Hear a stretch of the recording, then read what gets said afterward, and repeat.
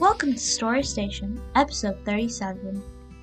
In this episode, I'm going to teach you about the Indian holiday, Diwali. Hope you enjoy it!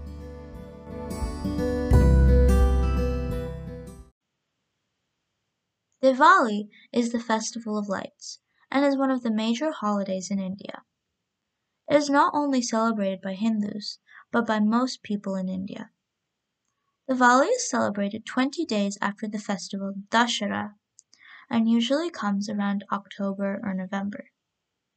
It symbolizes the victory of good over evil, knowledge over ignorance, and light over darkness.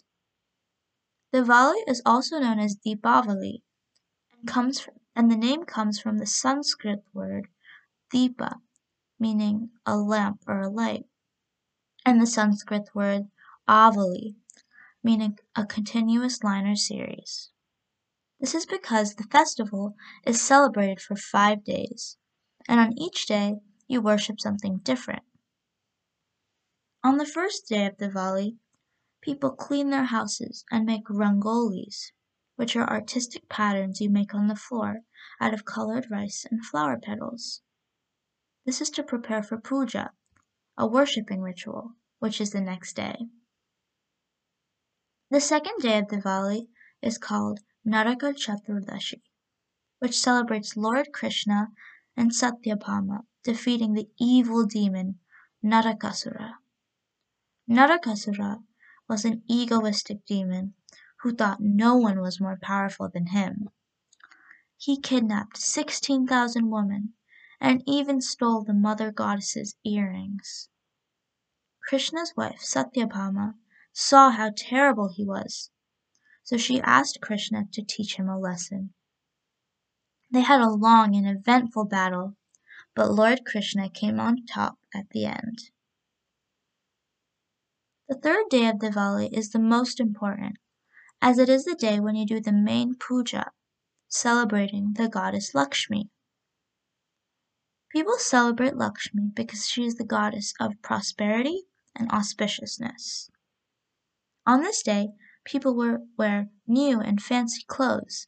They will have big feasts after puja and will give gifts and sweets to each other. And most of all, they will light lots of fireworks. On the fourth day, you celebrate Lord Krishna, who saved the townspeople from the heavy seasonal rains. Lord Indra was in charge of these rains, so he made all the people pray to him so it wouldn't rain. Krishna saw this and thought it wasn't fair. We should pray to the Govardhan mountain, because it is the one that gives us all our resources, he said. All the townspeople agreed. But when they didn't pray to Lord Indra, he got very angry and made it rain continuously for 8 days.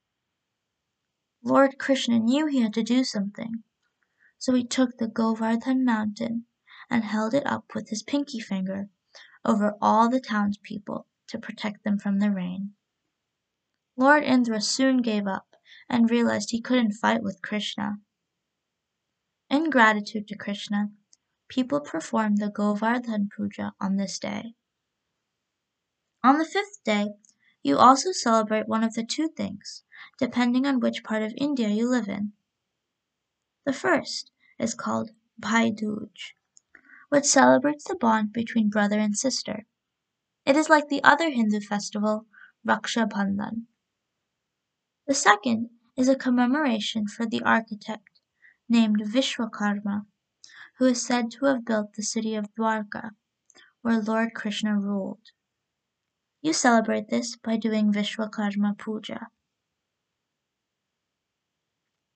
There are a couple stories about how people first celebrated this ancient holiday. One story is about the birth of the goddess Lakshmi. The story starts with the Asuras, or demons, and the Devas, or gods, both wanting to get the nectar of immortality. The only way to do that was to churn the ginormous ocean of milk until it came out, which meant they had to work together. After churning the ocean for a whole millennium, they finally got the nectar of immortality, but not before other auspicious things came out of the ocean too, and one of them was the goddess Lakshmi. People celebrated this by lighting lamps and having a festival. Another story about the origin of Diwali is about Lord Rama. Rama was exiled into the forest for 14 years because he was banished from the kingdom of Ayodhya. When Rama came back to the kingdom, all of the people celebrated by lighting lamps and having festivities. Rama became the king. He led an ideal kingdom, and they all lived happily ever after. This whole story is an ancient epic called the Ramayana, and is much too long and eventful to cover right now, so this would be a good story to elaborate on for another time. Happy Diwali! I hope you have great Diwali celebrations.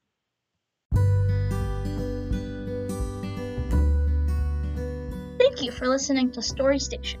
We are adding stories as frequently as possible, so check back often. We would love to hear your feedback and any questions you may have. Thank you.